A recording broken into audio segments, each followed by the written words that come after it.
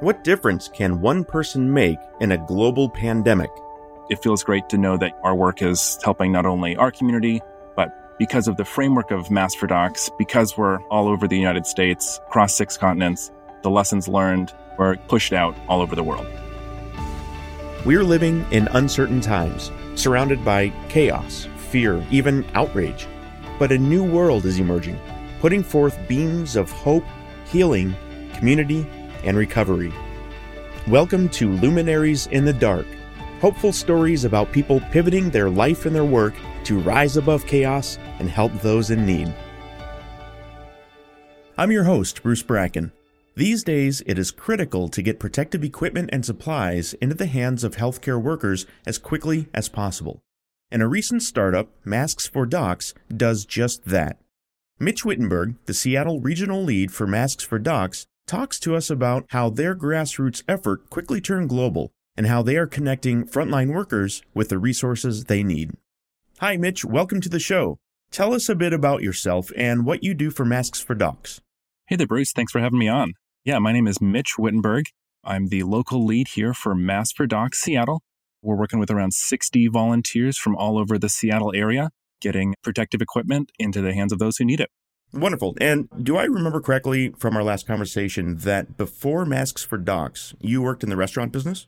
Yeah, I was a system director for a local restaurant group here in Seattle. Nothing too fancy, but just sort of unifying the administration of unique chef-driven concepts, leading standardization in new property build-outs. I was really happy to find Masks for Docs. They only started in late March when this crisis started affecting Washington in a very real way, and I was very thankful that I was able to apply those skills for Masks for Docs. During your day-to-day, when the crisis hit, it impacted all of us, obviously. But how did it impact you? And being a Seattleite, how did you see Seattle being impacted? And what was the impetus for you to then reach out and look for ways that you could jump in and help during the crisis? Before the COVID crisis, I think that we were maybe aware of some things, inequalities, but that when the COVID crisis hit, these sort of have and have not situations were amplified to the nth degree. And so hearing about how some facilities maybe have had the overhead of supplies, have the capacity to, bid for their own materials, hearing how these other facilities are left to fend for themselves, already understaffed, in no way set up to be able to run effectively. And one thing that inspired me as I was looking for, a way to put my time into volunteering was Masks for Docs' focus on trying to remember who's maybe doesn't have someone in their facility on social media looking for available donations. How can we connect with existing community groups who have that familiarity with facilities who could benefit from a donation? That idea of serving the underserved certainly helped motivate me as I was looking for volunteer opportunities. And I was glad that that was part of Masks for Docs' DNA. How did you hear about Masks for Docs? How did you become involved? Like so many of us, looking at social media, trying to get a handle on this new world that we were living in, trying to find out where could I help, knowing that I wasn't going to be satisfied just sitting on my hands. And like so many of the volunteers out there, found out about Masks for Docs on social media. The announcement was put out that, hey, this is a group that has a laser sharp focus to get whatever equipment is available out immediately. They said, hey, let's get this going today. So inspiring to see that on social media, and was as simple as signing up on their website. So now that you've joined up with Masks for Docs, what is your primary role? I'm coordinating sort of our volunteer base along with our donors here in the Seattle area with the facilities who are reaching out who are in need. Specifically, on that side of things, identifying facilities in need. Masks for Docs does a little bit of outreach, putting the word out that, hey, we're this resource that's out there. Once those requests comes in, it's up to our group to be able to coordinate those requests, find out specifically what that facility is doing, how we might be able to help them, and then getting the word out to our makers to be able to create those PPE items from whole cloth, or else coordinating the donation from someone who might have this equipment and getting it out to that facility in need. It sounds like you've got multiple aspects to Masks for Docs. When we spoke, you mentioned 3 different types of volunteers. Can you tell me a little bit about each of those areas? The Seattle group has formed in a way that we have a few different, rough seats that people fill.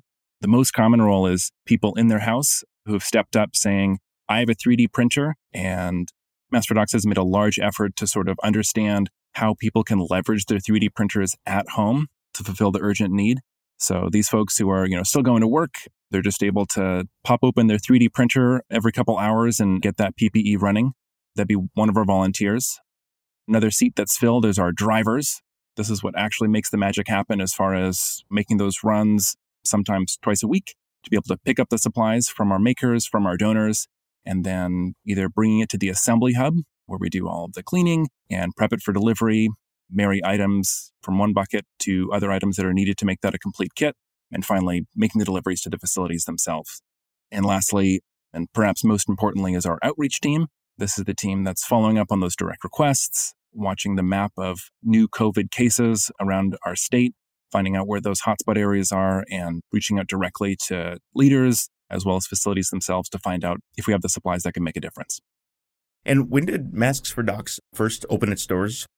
Masks for Docs started late March by two folks down in Southern California. We got Rachel Smith and Chad Loader. They're entrepreneurs coming from that tech scene, knew that, hey, their skills in leveraging technology and being able to make a difference with the minimal framework just to get things running. From there, it's been really amazing to see, we have 60 volunteers here in Washington, but then Masks for Docs as a whole, over 5,000 volunteers across 6 continents. That's really inspiring for me, as our group worked to find the best practices around 3D printing. We were collaborating with the Santa Clara 3D printing group down in California. And then, our work of documentation and best practices that was applied to the Masks for Docs chapter over in India. It feels great to know that our work is helping not only our community, but because of the framework of Masks for Docs, because we're all over the United States, across 6 continents, the lessons learned were pushed out all over the world. Can you speak a bit more about, was there a larger impetus? Was there a backstory behind it? Why masks as opposed to something else? When we think about the origins of Masks for Docs, the name can be deceiving. We have Masks for Docs in the name, and it is true that a lot of our chapters are focused on sourcing N95s, making hand-sewn cloth masks. But when you dive into each chapter, it's not as if we're only providing masks. In fact, the Seattle chapter has provided far more face shields than masks. And that's just to highlight that each chapter is deliberately set up to first understand what the local need is, and then through that basic framework, trying to step up and meet that need. Right. And that makes total sense. So in thinking of the different types of masks that you all provide, I know that you work with people in the makerspace doing 3D masks. Are those visors or are those breathable masks? Which kind of masks are those? Yeah, the Seattle chapter of Masks for Docs has focused primarily on 3D printed face shields. So if you can imagine sort of a princess tiara that we print on a 3D printer, and then we attach some transparent material to the front of that. From the facilities that we were able to communicate with, this is what they indicated was, a great unmet need. And from there, we worked with them to understand, okay, if we're going to make a face shield, what does your facility need from that face shield? And then on the flip side, what can maximize our volunteers' time from that? And we made a concerted effort with our partners here in Washington State to get explicit approval, to get that green light from Harborview. Harborview has gone through, has vetted it, give this thumbs up. And that way we could tell our volunteers with confidence, hey, this is the design that we have the green light for, print to your heart's content. One piece of feedback that we received as far as why do we put all of our effort into face shields? We saw that high demand. And as we learned, this offers a greater degree of protection, and a face shield can extend the life of a mask. So, as the hospitals are rationing N95s, they're rationing surgical masks, adding that face shield can offer, immediate protection as well as extending that life of that one mask that someone might be asked to use for a longer than normal period of time. While we can't say, officially this can be used X amount of times, we are hearing that folks are using it for weeks on end, cleaning it to their own facilities' standards, which is, really inspiring for us to know that these materials that we're making are being used again and again and again to help protect people who are using them. And so the blueprint that you provide to your maker volunteers, is it the same blueprint globally, or do they maybe differ between chapters? Different between chapters. Yeah, talking to the Arizona group, they have a completely different design that has become the accepted design in the Arizona area. And the great thing about Masks for Docs is more power to them. They did the legwork. They were able to understand what the community needed. They're doing one design. Masks for Docs in Seattle is doing another design. And because it's all very much grassroots chapter-led, when that new volunteer joins, whether it's in Seattle or in New York, the structure is in place to say, hey, this is what we found. go do the best you can. Just make sure that we're all pointed in the right direction for that community. And out of curiosity, how many Seattle chapter makers do you have actively working on the 3D printing aspect? I'm super proud of the Seattle chapter here. We were operating with 60 makers all over the community. We were getting packages in from, San Juan Islands. We had, drivers going all the way down to South Tacoma. Globally, Mass for Docs, I can't speak for makers specifically, but there's well over 5,000 volunteers participating in Mass for Docs one way or the other across the entire Mass for Docs organization.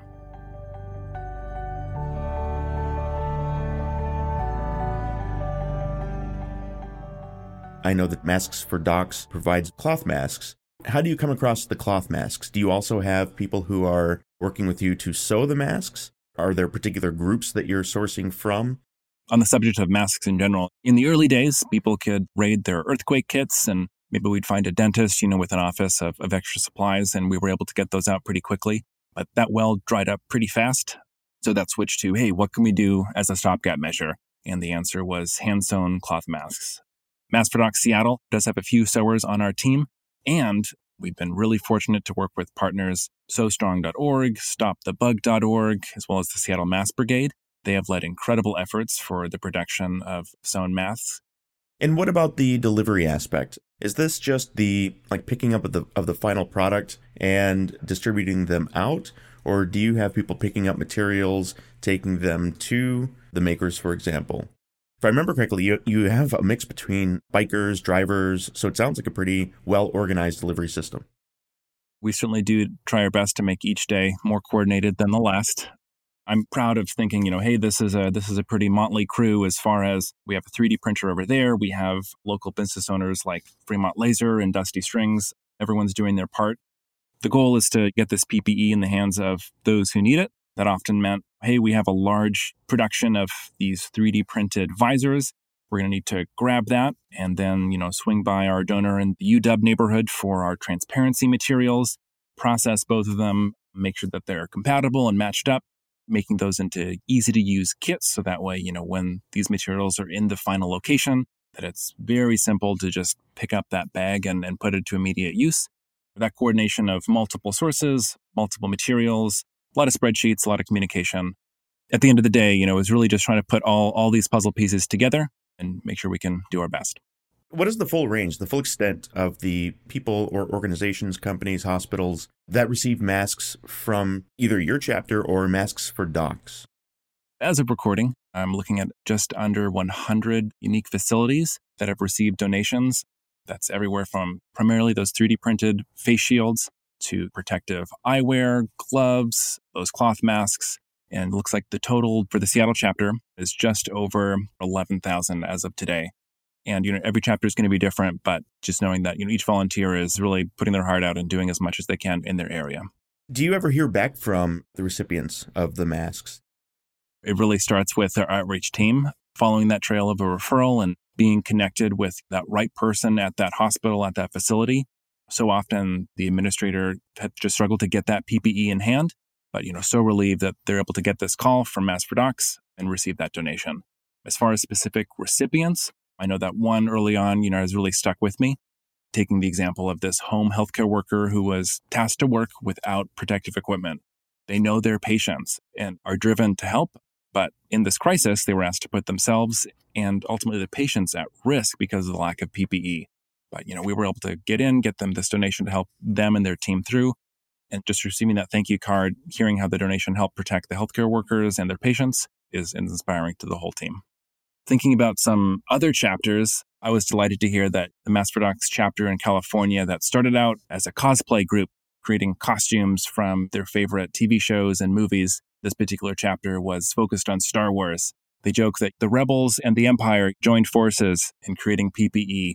If that's not a success story, I don't know what is. Another chapter that's definitely worth a highlight would be the New York City chapter. They're delivering thousands of PPE items across all 5 boroughs every week. Chapter in Arizona that's run by an 18-year-old college student through his college robotics club. And then finally, the youngster of the group is a 14-year-old volunteer just outside of Chicago, 3D printing face shields at his home, just highlighting that everyone's doing their part and doing what they can.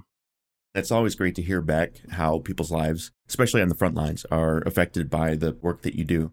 There are a bunch of different groups and organizations that are involved in making masks, but I'm really blown away by how quickly you all have grown, but also how organized you are. You mentioned the Seattle group. It sounded like you had chapters in every state, and now it sounds like you have chapters globally? That's correct. Yeah. And, I can't speak to the other chapters, but just knowing that myself saying, hey, restaurant industry construction, that's slowed down. Where can I put my skills? Masks for Docs was a very practical outlet for iterating on immediate solutions.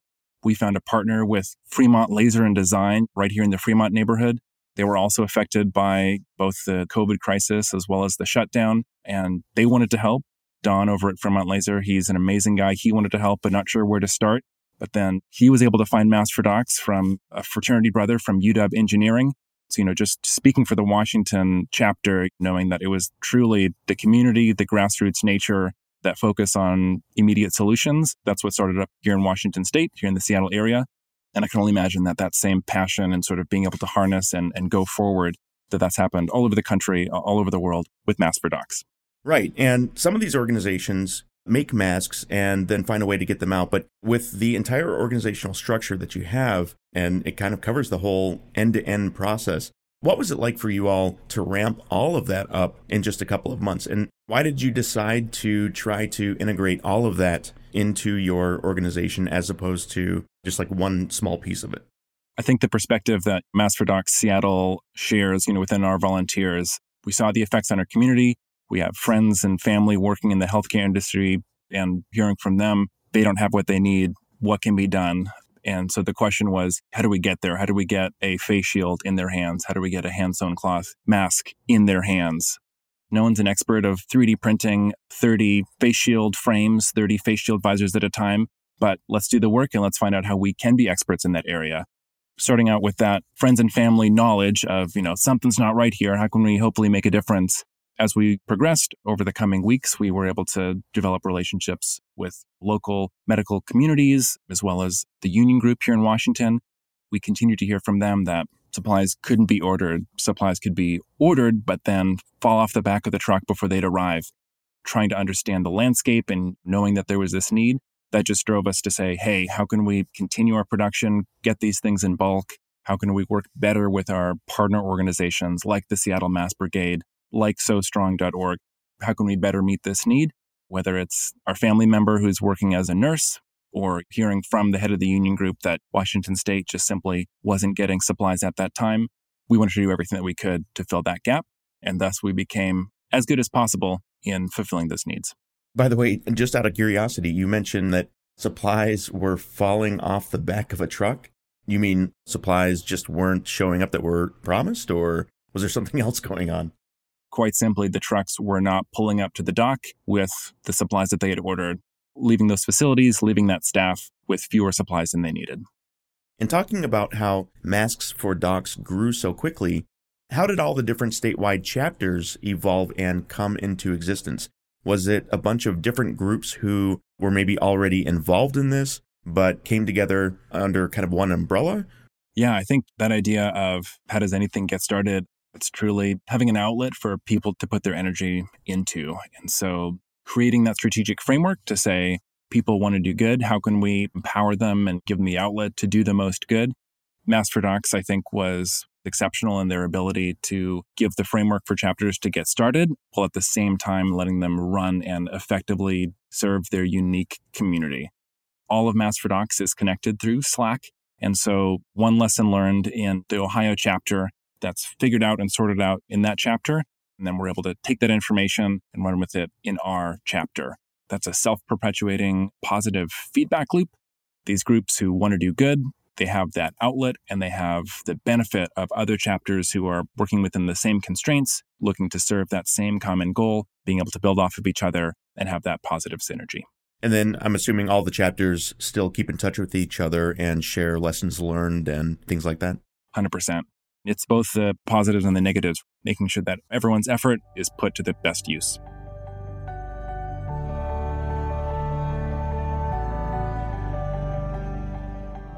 As people are evolving into a new rhythm, a new life, a new way of living and working, I've heard a lot of people say that we will never go back to normal. And while I do agree that we'll never go back to our old normal, I think a new normal will evolve. How do you see that new normal? What do you think that new normal might look like? How will masks for docs evolve into that new normal? And how do you see you evolving into this new normal? You can't cross the same river twice. You can never go home again. That idea of, what does the future look like? For me personally, I've been involved with urban cycling and, that idea of, does each family need to have a 2-car garage and this, that, and the other? Can things be walkable and whatnot? That certainly has given me pause as far as, what does a city look like living through COVID? How can we still have a walkable city while maintaining social distancing and being safe and whatnot, on top of the very real idea of many major tech companies either outright saying we're going to be work from home for any of our knowledge workers for the foreseeable future. I don't think I have answers, but it makes me think of, what does a city look like in the new normal? Along with that new normal, how does Masks for Docs continue to see itself evolve into this new world? We've seen that progression as we always try to get the most up-to-date picture of demand. We focus on first responders and large hospitals, and then, expanding out once we heard that needs were met there, what other facilities are in need out there. And then moving forward, if the community is in need of cloth masks, Masks for Docs wants to be there, wants to be on the front line to be able to say, hey, here's a way of receiving that donation. It really all starts with understanding the most current picture of demand. And so as needs change, we hope to be there to effectively meet that need. And Mitch, I know for you that it was really important to get involved during this crisis, and you've done a fantastic job with it. How do you see yourself evolving as we move into the new world? Personally, it really does feel like things have changed and continue to change really quickly. But as I try to take time for self-reflection, I'm reminded that the idea of filling your day, your 9 to 5, with something meaningful, how important that is, and the good that can be done, continue to do good, continue to serve the community. I never would have guessed that 60 volunteers could take this as far as we have. With as widespread as you all have expanded yourselves and as quickly as you have, and the 5,000 plus volunteers, how are you funded? How are people supporting your organization? Yeah, Masks for Docs got its start through donations and a grant through an organization called the Rescue Accelerator Foundation. They were able to give that sort of jumpstart to be able to get those communication tools up online, get all of the software that runs our day-to-day operations, facilitate large donations when necessary. And then we also offer ways for people to donate directly to their local chapter. So for people and organizations in your communities, how do they reach out if they are in need of masks? Yeah, the first step is connecting that facility to the local chapter. That all starts with masksfordocs.com. We have it broken up so that way, just at the top there, you can find your local chapter. That helps make sure that when you put in that request, that's going straight to the inbox of that local lead. That sets the chain for the team to look at your request and reach out. If people want to jump into the makerspace, if people want to contribute cloth masks, if people want to help with pickups and deliveries, what's the best way for them to reach out to you and become one of the team? You can go to the same website as a volunteer would go to sign up, and that's masksfordocs.com. From there, you can find the local chapter, and that's where you can put in a request for a donation. That's where you can sign up to volunteer, whether that be volunteer remotely or volunteer on the road or at the assembly hub. And finally, there's a little spot there to provide a monetary donation. That's all at masksfordocs.com. You've done an amazing job, you personally, all of you involved in Masks for Docs. And I know that folks on the front line, people in hospitals, are all very appreciative of all of the hard work that all of you are doing. And it's been an honor and a pleasure having you on the show and telling us all about it. Thank you very much for joining us. Thank you so much, and have a good one. It's important during these uncertain times that we do what we can to help light the path through the darkness. I'm your host, Bruce Bracken, for Luminaries in the Dark. Stay safe, stay healthy.